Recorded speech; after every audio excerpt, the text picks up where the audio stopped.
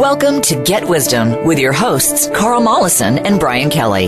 Imagine if God was a co-host. What if the historically rare ability to converse with God and get profound answers to questions has been rediscovered? What would God say to today's troubled world?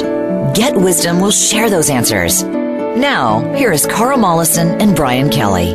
Welcome to another episode of Get Wisdom. I'm Brian Kelly, along with Get Wisdom founder and director, Carl Mollison. This week, we're going to look at Creator's perspective on intervention versus interference. It's not always an easy distinction to make, Carl. Well, I feel interfered with fairly frequently, so this resonates with me, I guess. There's many aspects. You know, we're always bumping into one another. And sometimes it's to intervene, sometimes it's to interfere, and sometimes it's just bad timing all the way around for people. But there's a lot to learn about it and things to keep in mind, kind of rules of the road. Yeah, this is an art of living dilemma, I think, is a good way to phrase this. You ask Creator to intervene or not to intervene. That is the question. Was never penned by Shakespeare, but perhaps should have been. For our purposes, we'll define intervention as the uninvited insertion of self into the lives or activities of others. Those others can be strangers or even close family. Intentionally inserting oneself into the lives of others is a bold move, and one is always risking being rejected or repulsed when they do so. What is Creator's perspective on this art of living dilemma? All right, and this is what the words of Creator are that I channeled. This indeed is a delicate balance of asked and unasked blessings from those around us and the temptation to the self of taking action to perhaps persuade someone to do something more to our liking or to do a charitable intervention on their behalf to perhaps save them from themselves if they're making a mistake in terms of behavior socially unacceptable to most individuals, but perhaps being blind to that in the moment. There are many circumstances when humans interact with one another that must strike a balance. And that is the key always with any interpersonal interchange. In keeping with the injunctions we have given you as part of the 10 divine principles for living, the first is raise up the self with no harm to others. And then secondly, raise up others with no harm to the self. These two principles sum up very nicely how to comport oneself when interacting with others for whatever purpose one might have. Serving the self must not be done in a selfish way through taking more than one's fair share or exploiting others to gain an advantage. If an action is to be of service, it must be done in a genuine way without sacrificing something of value to the self unduly and simply serving others to a fault, so to speak. In wanting to help someone else, one must not compromise personal integrity in some way by demeaning oneself in deference to another. That can end up causing a karmic difficulty and become a wound caused through one's actions. So again, the ideal is to have a good balance between self and others with respect to the intentions of any action and the anticipation of its consequences. So there's a couple of things here. One is the 10 Divine Principles for Living, which you can get at getwisdom.com/10en, getwisdom.com/10. You can download those 10 Principles for Living. They are free to everybody. So we just thought they'd throw that out there. The other thing is that Creator is really also kind of emphasizing, which a lot of religions don't do, I don't think, to a strong extent, that you can't sacrifice the self for the benefit of others exclusively. You know, you have to serve the self as well, and that's something that's important to keep in mind. Yes, and this is a very important lesson because as a healer, I can tell you many of the things my clients struggle with in their lives, and really all of us, are things we do to ourselves.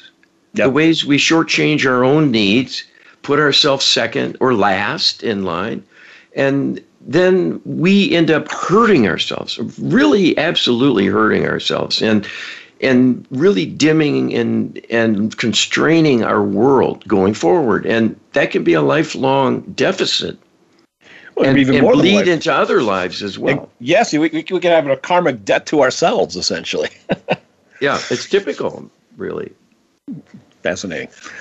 You ask Creator, then there is the Good Samaritan dilemma.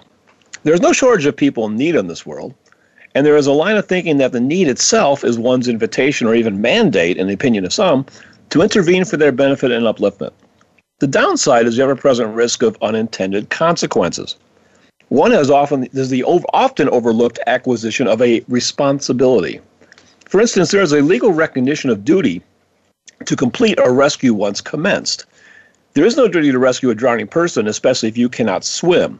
But once you make the decision to try and rescue, you are now bound by the law to make every reasonable effort to complete the task. Failure to do so can result in liability to the victim. What is Creator's perspective on the all-or-nothing perspective, toward Good Samaritans? And Creator tells us, here again, one must choose to act in a way that is even-handed and balanced in terms of the competing needs in this circumstance. When there is an extreme outcome, such as the death of an individual in danger, this is perhaps the greatest of trials to the conscience, as well as the karmic standing of a person witnessing the dilemma of a helpless individual. If to attempt to rescue would be fatal to both, there is nothing noble in the attempt, even though the choice seems quite agonizing to a person used to taking action. And in that instance, whatever and whomever is responsible for the plight of the person destined to die in the event underway will be causing secondary wounding to anyone observing the drama and feeling caught up in things because they are a witness to tragedy but are helpless and can do nothing truly effective to prevent what is happening, and will carry the trauma even as a witness alone. So there will be two victims in the outcome. This is why most people in such a situation, if there is a reasonable chance of saving someone in danger, will go to great lengths to help if they can, even with a personal risk of injury, and in many cases, even when there's a chance or even likelihood of death. It is because of the wounding to the self that will happen regardless that makes it so intolerable to remain as an observer, doing nothing to help. People simply do not want this on their conscience, as life has taught them there will be a price. The divine nature on display in most humans is the greater wisdom that one does have an obligation inherently, being part of the human family, to see to the needs of one another and to help others in need when one can. This is in keeping with the divinity of the true makeup of each person being an extension of Creator's consciousness and therefore part of the divine directly. So it is going against one's true nature and origin to turn a blind eye to the suffering of someone being threatened. This will only happen when there has been some corruption, so that a person turns away because of great inner fear it has caused, or through selfishness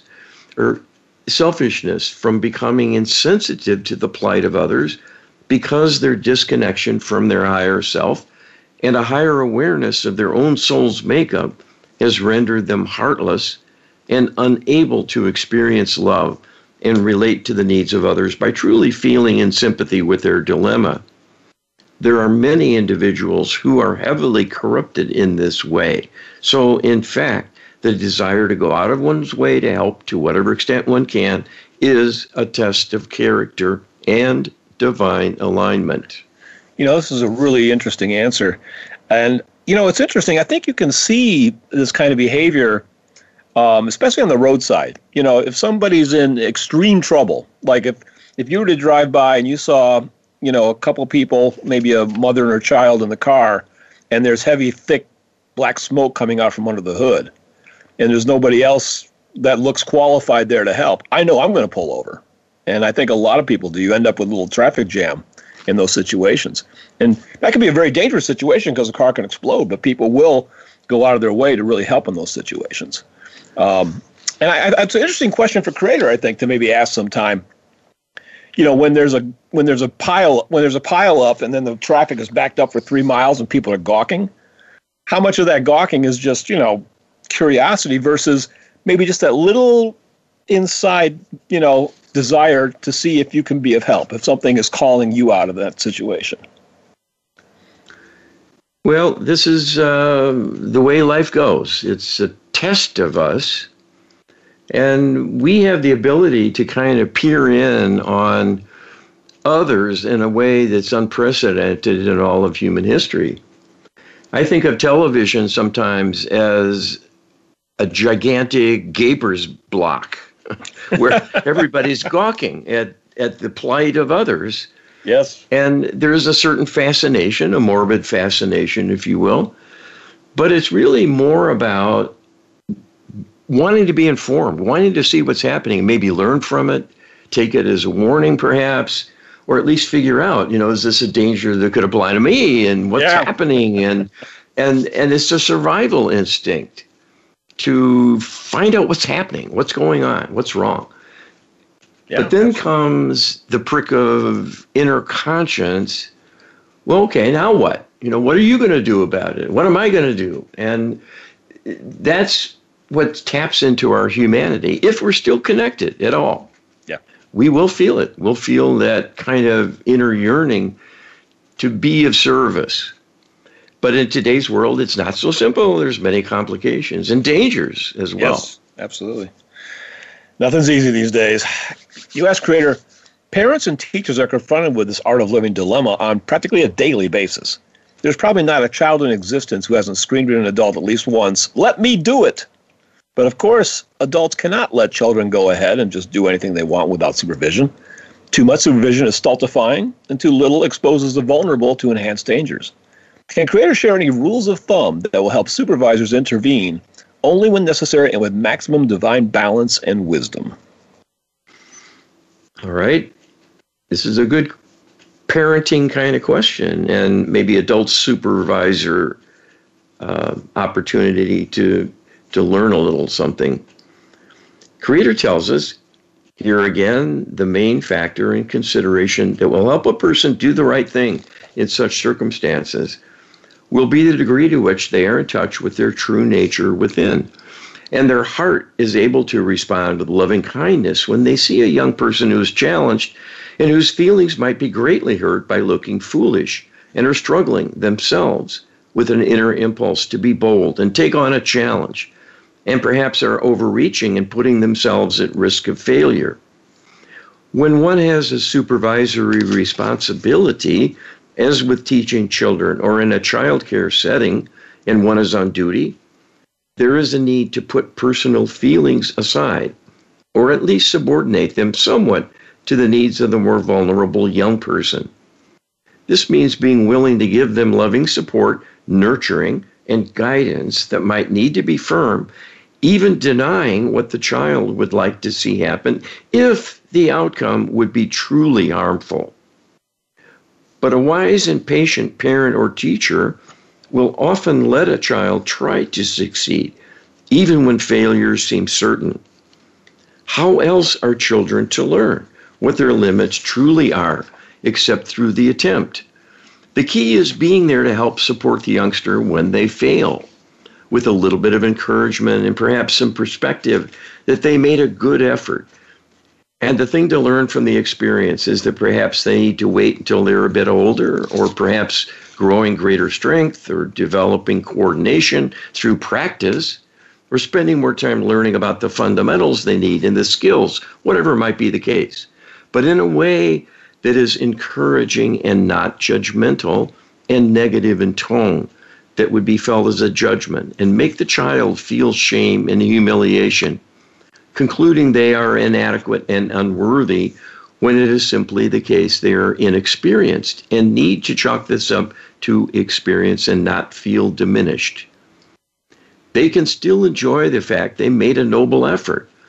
And if that is the attitude of the adult supervisor, they will learn much from their failure and will learn to take failure in stride and develop the ability to calibrate a new challenge with respect to what they have experienced is doable with their current skills and talents and will be better equipped next time to know what they can handle. And this will lead, with a little coaching, to some new coping strategies and learning techniques to break a complex endeavor down to its various pieces and do one aspect at a time. When it is unrealistic to expect success in carrying out the entire operation in sequence, when they are likely to falter with some of the more complex and less experienced aspects. So here as well, the parent or teacher can be a positive force for good simply by explaining why they might be struggling with a certain aspect, even though they can do other things readily. This is the essence of teaching, to have an interplay with the student perceiving what they might be struggling with and giving extra attention to shed light on the missing information or how they might go about trying something in a different way that could be easier and more doable for them in particular, whatever their struggle might be with respect to their own personal inadequacies. People learn much more from their failures than their successes. So any failure that ends in self-judgment, shame, and guilt has turned a learning opportunity into a trauma that can, in fact, become life-limiting if taken to heart. The greatest responsibility of an adult caretaker is to prevent such things from happening, to stifle the curiosity and initiative of the young, and set them up to be limited in life by their own low self-esteem. Yeah, I'd say it's critically important that people remember that when intervening with a child in this sense, it's incredibly important to not berate them, and pile on, pour gasoline on the fire of their failure, because that doesn't help. Definitely not. And it's a real art form to teach because everybody's unique. You have to adjust your approach to just about everybody at some point. Well, I grew up experiencing a fair number of bullying teachers and, saw bullying students pummeling one another all the time, ready to pile in and rub it in and humiliate them further. This is the order of the day in many school classrooms, and it depends on the level of corruption and so on. But as I work with people and probe their subconscious and what's really on their mind, what's really troubling them deep within, it's often these early childhood events where they were shamed and humiliated and bullied in some way, made to feel small. And that's so easy with the child because they have to learn so much and starting from zero, figure everything out, how to even use their body, let alone their mind. And those wounds stay forever. They stay all life long, and they'll go with you into the next life. Yes. And there's a way to resolve that trauma, and that's one of the services we can offer for people. But the message here is watch for the opportunities to prevent that from happening in the first place. That is a blessing you're giving to the world when you coach or nurture a young person and give them a little slack and give them encouragement instead of criticism. Absolutely. I'm not wanting to brag about this, but, I was bullied in school myself once, and a lot, actually. But, in the 8th grade, I was pinched by somebody one too many times, and I jumped out of my chair and started throwing punches right and left and backed this kid all the way across the classroom, across the teacher's desk with the teacher sitting there. And that teacher sent that kid to the principal's office and let me go back to my desk and resume my drawing. And I never forgot that, using violence in response to that may not have been the best choice, but it really gave me a new sense of confidence and tremendous respect for the teacher, the way he handled that situation.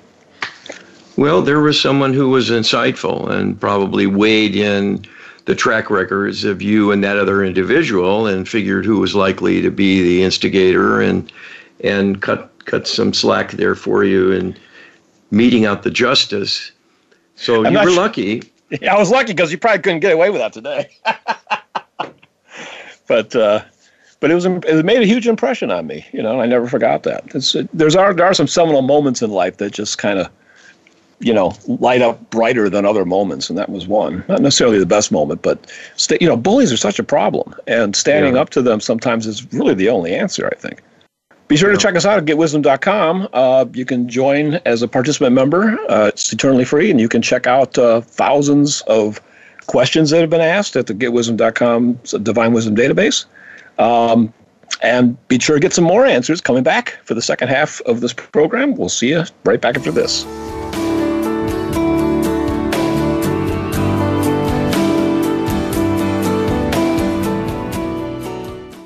Become our friend on Facebook. Post your thoughts about our shows and network on our timeline. Visit facebook.com/Voice America. Scientist and inventor Carl Mollison has discovered how a tiny percentage of people throughout history have made direct contact with God.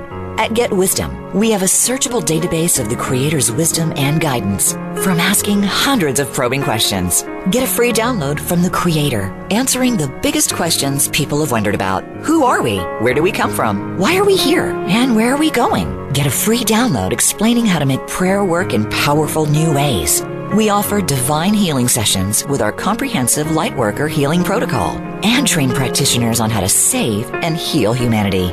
We pierce the veil in channeled interviews with famous departed people now in the light to probe the greatest mysteries. Our weekly webinars feature the Creator's wisdom about solving the burning issues challenging us personally and globally. And we welcome viewer questions. There is no death. There are no secrets. Get enlightened. Visit getwisdom.com. Change your world. Change your life. VoiceAmericaEmpowerment.com.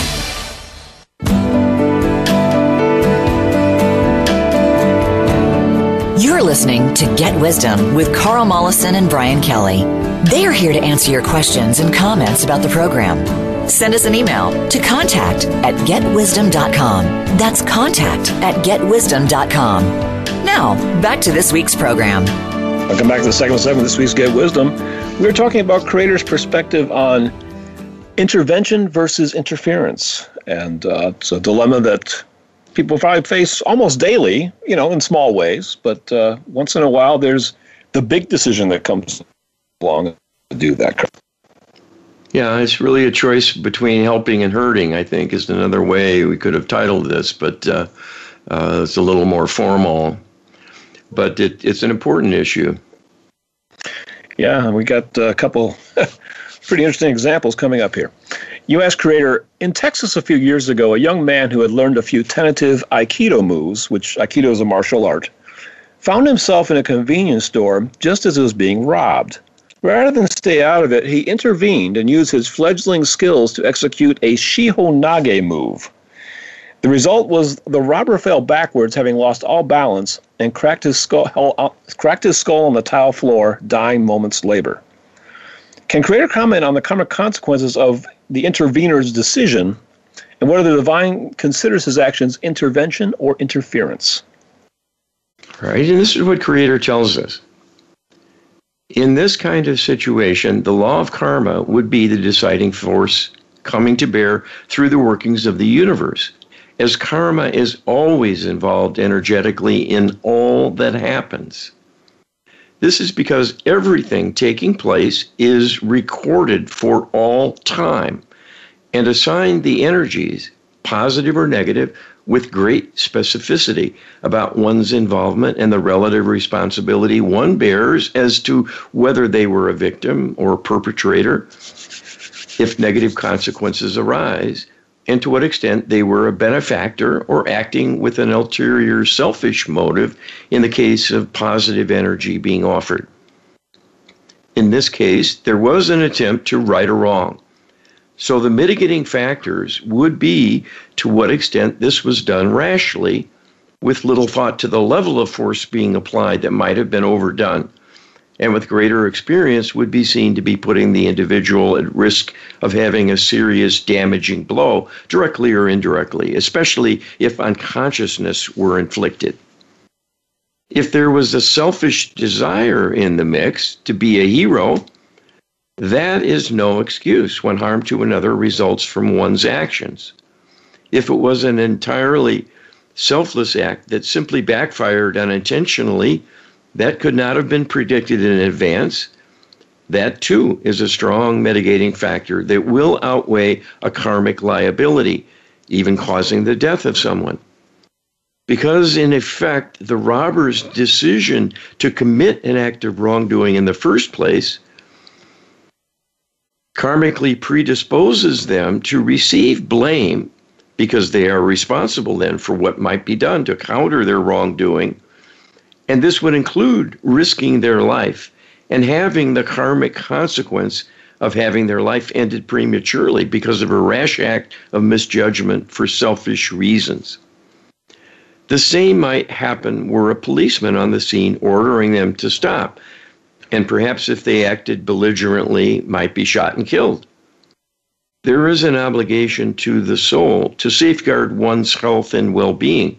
So any criminal behavior puts the person at risk for loss of freedom and much anguish, as well as a physical consequence from someone fighting back against their inappropriateness. And things can get out of hand and even become a fatal outcome. The law of karma will be dispassionate, even though humans on a human level, particularly through the legal system, might not receive an exquisite accounting and assignment of responsibility. Laws are often arbitrary, seeking simple black or white distinctions, guilt or innocent, with only crude levels of relative assignment of culpability, as in being charged with murder as opposed to manslaughter, with a choice of only several degrees of culpability. There are many cases in legal rulings where meaning well is not an excuse. If someone causes harm to another, they will have a legal responsibility to pay for what happens. The law of karma will often make dual assignments or multiple assignments of responsibility from a finer analysis of all parties having a hand in something coming about, directly or indirectly, to varying degrees. So this is simply making the case that one needs to proceed with caution and wisdom in every undertaking. A rash act will put the person at risk if there is not time to ponder what is at stake, what is the most appropriate action to take, and the level of effort expended. So it is in proportion to needs in balancing level of obligation versus the need for honoring personal integrity as well as the needs of others. You know, I practice Aikido myself, Carl, and it's a fascinating martial art because it has the philosophy of, you know, using the attacker's energy against them, but only to the extent necessary to neutralize the attack. You're supposed to not injure the aggressor. You know, it's kind of a divine art in that sense, I think. And I've known a number of black belts, and had some stories over drinks and stuff after a training class. And I've learned that a lot of them have used Aikido in the street when they were attacked. And almost all of them had a deep-seated level of regret because they really significantly injured their opponent. And even in the training on the mat and stuff, there's a conflict about, you know, inflicting maximum damage versus just the amount of force necessary. And this gets into the whole, you know, reaching out and healing the perpetrator's argument, you know. Do you pour it onto the perpetrator, or do you have compassion for the perpetrator, you know, and have to stop them, but only with enough force necessary to do so? Well, this is certainly the dilemma of the hour culturally at the moment, with the trials underway for a man who died with a knee on his neck and those kinds of issues. And it is important for people to understand their responsibility in things, even as a witness, and to really be careful in all they take on and really have wisdom and good discernment in their choices. This is a powerful idea that everything goes on record, everything. Yes. The universe is watching you, and this is the law of karma, and it's recorded. It's like a tape recorder that's constantly running, and it records every detail of everything you do and experience. So there's nowhere to hide. It will come home to roost at some point in the future. There's a kind of a delay that happens, and then it comes back around to you. So you need to do things the right way, or at least the best you can. And this is quite a dilemma, and I don't think society's figured this out at all. I mean, they keep coming up with partial answers. You know, we've got tasers and so on. Well, not everybody can carry a taser, and if you're up against someone with a gun, try bringing out a taser. It's not going to intimidate them. You're likely to end up dead before you can fire the thing. And so, you know, it reminds me of when I was growing up. You'd see in the movies, the men in white coats would be coming for people. You know, if there was someone who was wildly out of control, the men in white coats would show up. And I don't know if you remember that, but they had literally white coats, like medical staff. The paddy wagon. Little white padded, beanies. You know? They had a little white kind of hat on to, you know, their uniform. So they were the protectors of the deranged, the uncontrollable. Yeah. And they would literally throw a net over the person and then carry them away so they could have a time to calm down, presumably, and then, you know, disposed of in whatever way was appropriate, going to a hospital facility or maybe a jail cell.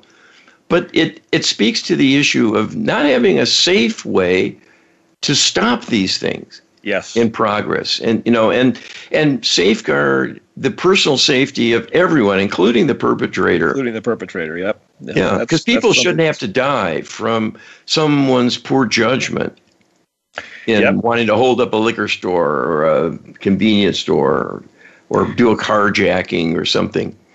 Yeah, no, I agree completely. U.S. creator, a massively popular recording artist, witnessed the drowning of a friend as a child. An older teenager was there as well, and this person just stood there and watched and did nothing beyond saying, "Hold on." The artist came to blame this person for the drowning death of his friend because he chose not to intervene. Decades later, the recording artist wrote a song recounting the event, invited the now much older adult but then teenager to the song's premiere in front of an audience of thousands, seating him in the center front row. He then sang the song that went on to become one of this recording artist's biggest hits, mocking the man with his own words, "Hold on." The man went home and hanged himself as a result of the shaming. What is creator's perspective of both the teen's inactions and the later retribution of the recording artist? All right, this is creator's answer. In this instance, there were many factors involved beneath the surface of things. This is often the case, and the reason why it is unwise for anyone to judge another because they are not walking in that person's shoes. So in this case, the young artist-to-be, whose older companion failed to act, even though it seemed within that individual's capability to save the drowning victim, he could not know all the factors involved, making that older teen freeze up in the moment and only offer vocal encouragement, but nothing physical that might put himself at risk. Many people in a particular circumstance of that kind, where there is risk to personal welfare, will react strongly, deep within their mind because of a karmic trauma, even occurring in other lifetimes, that is so severe it creates an extreme level of interference and conflict, rendering them helpless to act. Until you have experienced such a circumstance, you can't know how impossible it might be for someone to take action because they are under duress that is not observable to an outside party. Everyone has their limit in what they can tolerate. If being frozen in fear prevents them from acting in a way that another might take care of by being unhindered and find readily doable to be a hero and save the day, will indeed be judged by the law of karma, but take that great interfere into account as a mitigating factor. This does not let the person off the hook. After all, they will still be greatly hindered and at risk of failing a test of courage in the future again, if unlucky enough to face similar circumstances, if not in the current life, in a future life. This is the curse of trauma, that it will carry forward and is relentless through the law of karma in returning again and again to a person to challenge them until they find a way to heal and overcome their prior difficulties. So that individual, seeming to get off easy because they took no personal risk to save someone drowning, will indeed suffer and suffer greatly. And it was not the place of that child witness who, as an artist, took it upon himself to be a judge and jury and humiliate that teen who could not act and expose him to public shaming. That was an act of cruelty and will, in effect, transfer an equal transgression to him in taking the life of another, because it caused that former teen to hang himself. That death is now on the shoulders of the artist, making him feel he would rather be dead than continue to live with the memory of all that has happened. Keep in mind that prior to being exposed in public for his childhood failure to rescue someone and then hanging himself, his life was cursed because that event was unforgettable for him and had countless nightmares reliving the experience and feeling inner shame and humiliation and his helplessness in the circumstance. To have that exposed in public with him in the spotlight compounded a growing wound that was deepening and widening all life long through self-inflicted judgment. So that act of a kind of revenge by the artist was much more severe and harsh punishment than he himself realized. In wanting to expiate his own inner guilt, as he was young and helpless himself and being unable to prevent the drowning, he caused another death and will have that as a karmic burden going forward until he finds a way to rebalance and repay the additional tragedy he caused. You know, when I first heard this story, I had a shiver go up my spine. I thought to myself, boy, that is a chunk of karma I do not want.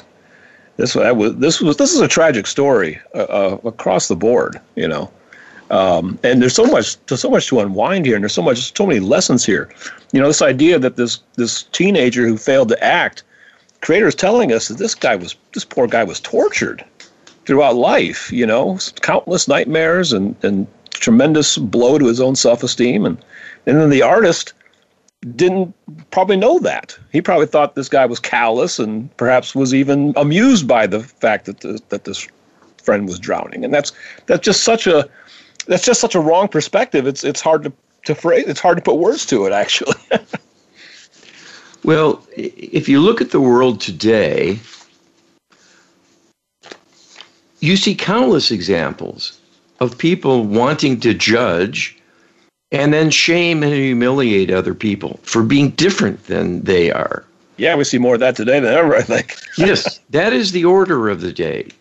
And it's part of the divide and conquer of the forces of evil being unleashed in our world, to set us up as judges and juries of one another, and to shame and belittle and accuse and criticize, humble and humiliate anyone with a difference from ourselves, whether it's a racial difference, a gender difference, an ethnic or cultural background difference, an age difference, on and on and on it goes. Politics, religion. We have warring factions working in opposition to one another everywhere. And it's a kind of evil abroad in the land. It truly is. And these are kind of outsized examples of extreme consequences where people end up dead. But I tell you, people bullied online through Facebook and so on, some of them end up dead. They commit suicide eventually. Yeah, exactly. And, you know, I've actually set in my mind to do an LHP for 3 victims of this last story: the artist, the teen, and the child that drowned that started this whole thing. You know, they could all use healing, because this left unhealed is going to be a nightmare for all 3 of those participants in a future life. You know, you could just see that. So the Lightwork Healing Protocol is the answer to all these dilemmas. And you can, you know, give these benefits to anybody as a practitioner yourself, or you can hire a practitioner to do something for somebody else as well as yourself. It's an incredibly powerful tool, Carl. Yeah, and it's sorely needed because you can see in this one experience, this one setting, shaming that person publicly provided a terrible example for others.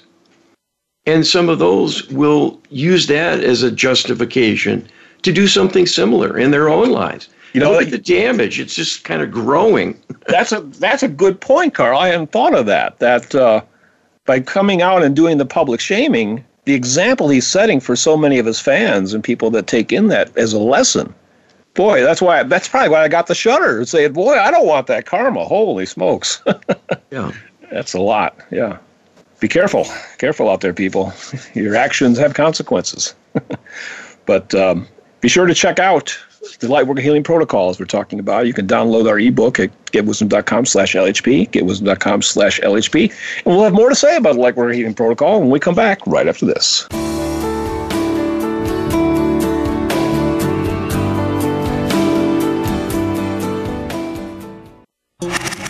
Voice America is on your favorite smart speaker. If you have Alexa or Google Home, go ahead and give us a try. Hey Alexa, play Finding Your Frequency podcast on TuneIn. Scientist and inventor Carl Mollison has discovered how a tiny percentage of people throughout history have made direct contact with God. At Get Wisdom, we have a searchable database of the Creator's wisdom and guidance from asking hundreds of probing questions. Get a free download from the Creator, answering the biggest questions people have wondered about. Who are we? Where do we come from? Why are we here? And where are we going? Get a free download explaining how to make prayer work in powerful new ways. We offer divine healing sessions with our comprehensive Lightworker Healing Protocol and train practitioners on how to save and heal humanity. We pierce the veil in channeled interviews with famous departed people now in the light to probe the greatest mysteries. Our weekly webinars featured the Creator's wisdom about solving the burning issues challenging us personally and globally. And we welcome viewer questions. There is no death. There are no secrets. Get enlightened. Visit getwisdom.com. Success starts here. VoiceAmericaEmpowerment.com. It's your world.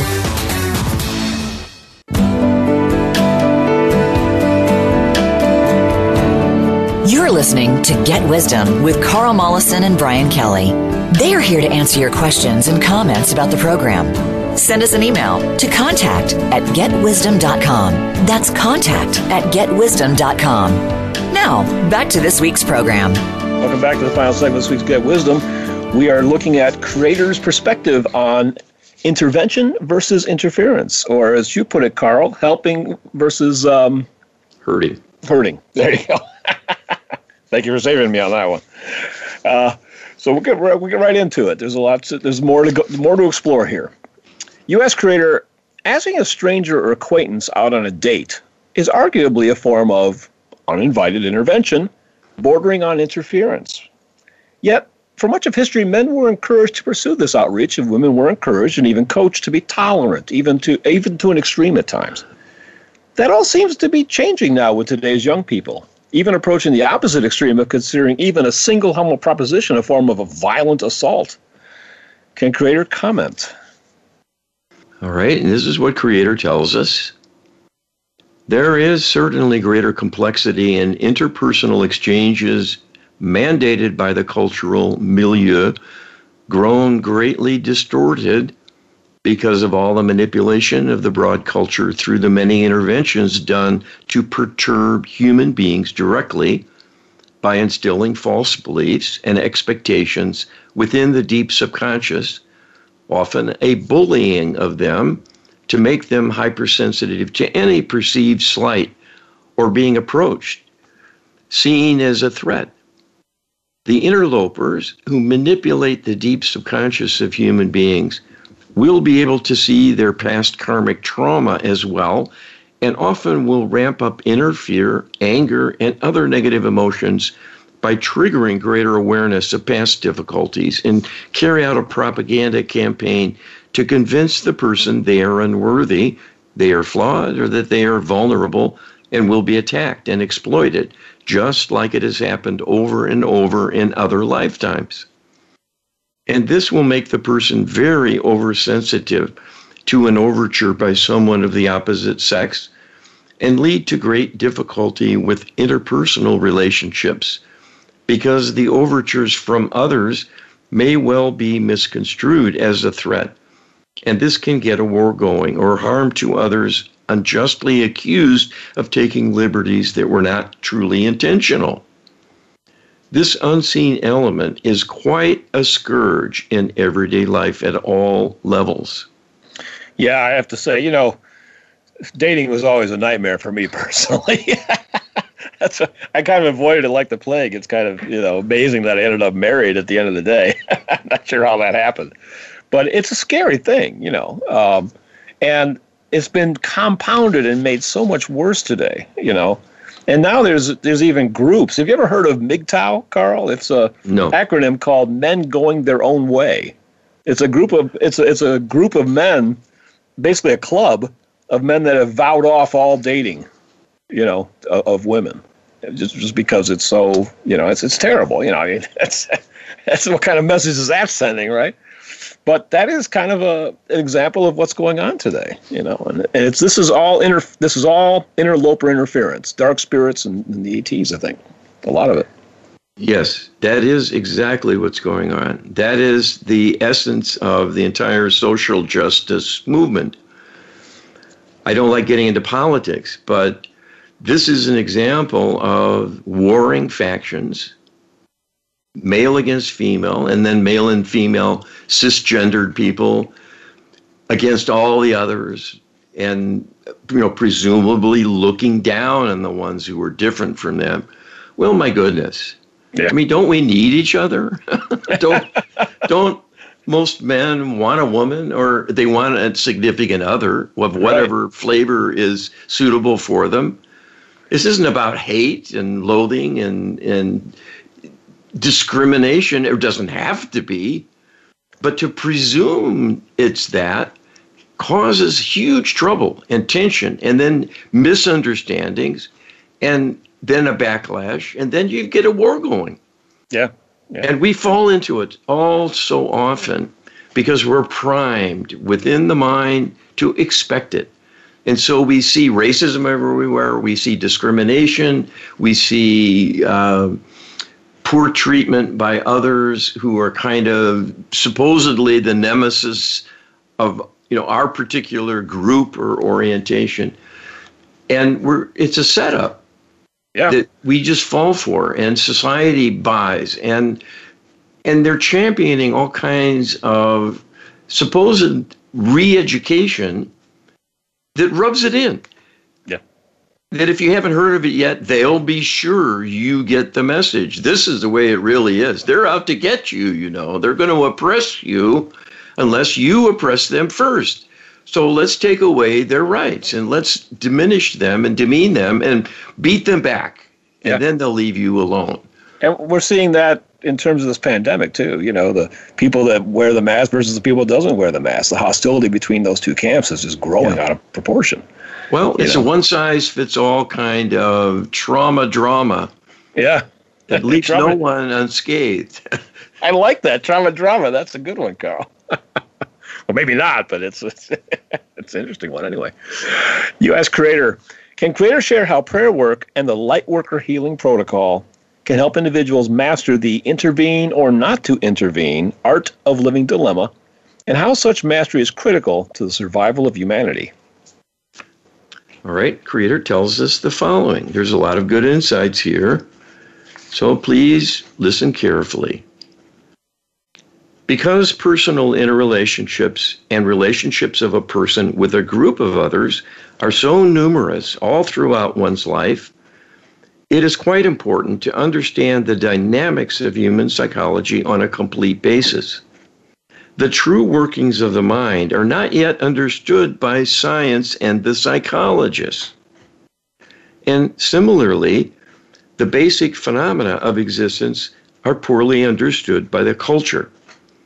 So people are not taught about the workings of the mind and its foibles, as well as the quite important reality that human beings are almost always corrupted to a small or large extent by interlopers, the dark spirits who possess people to obtain energy and interfere with their thoughts and carry out a campaign of propaganda and bullying in the deep subconscious to throw people off balance and create chronic stress on a lifelong basis that has many ramifications for all that happens.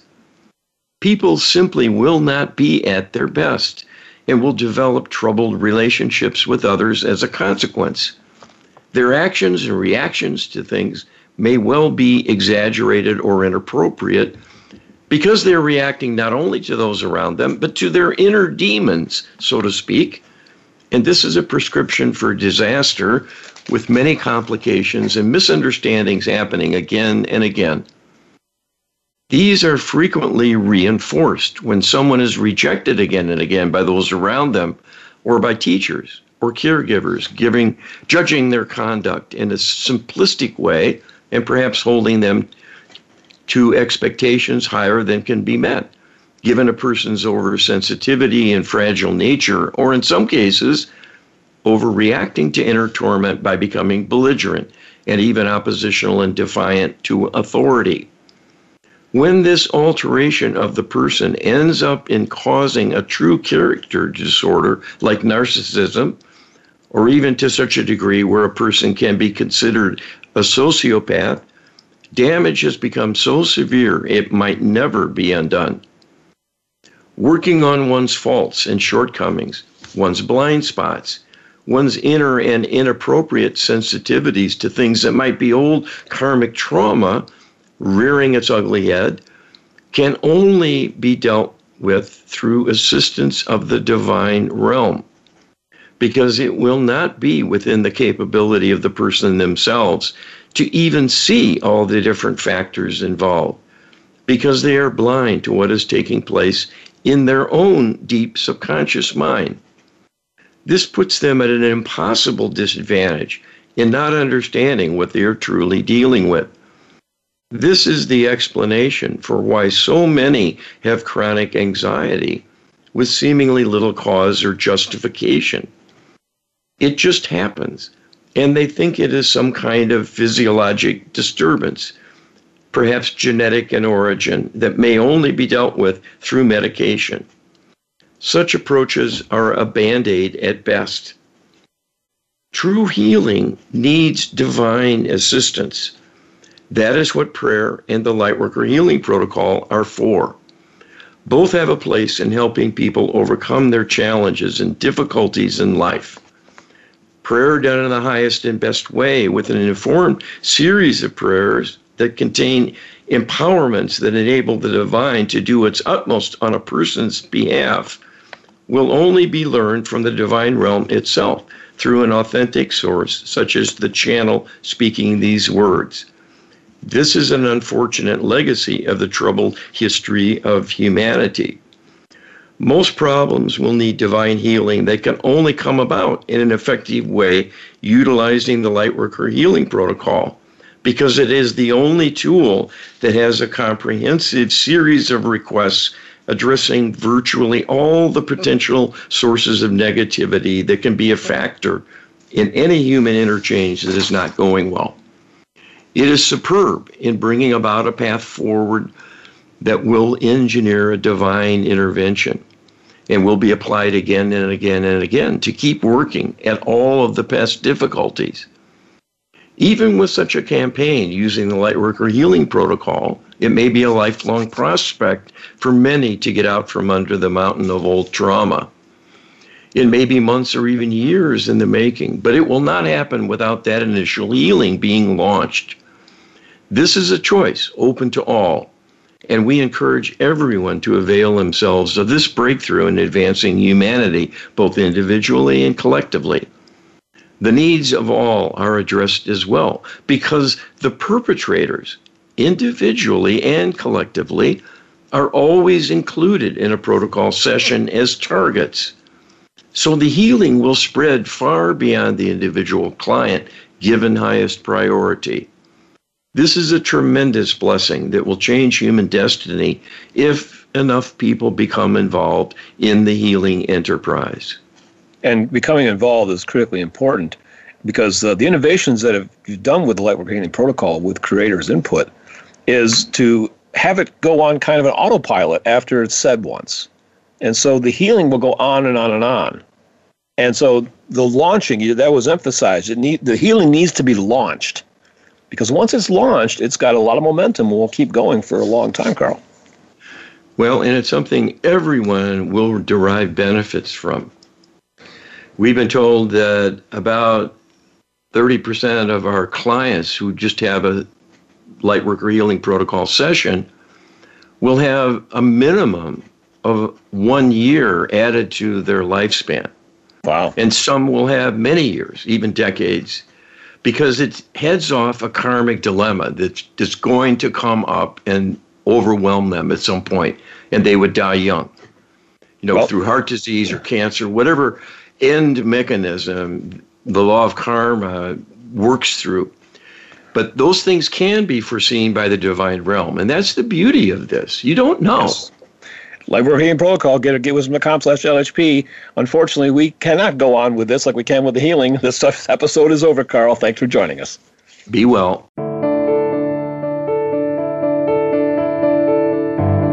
Thank you for listening today. Please tune in next Friday for another edition of Get Wisdom with Carl Mollison and Brian Kelly. They'll be here at 10 a.m. Pacific Time and 1 p.m. Eastern Time on the Voice America Empowerment Channel. We wish you a beautiful week.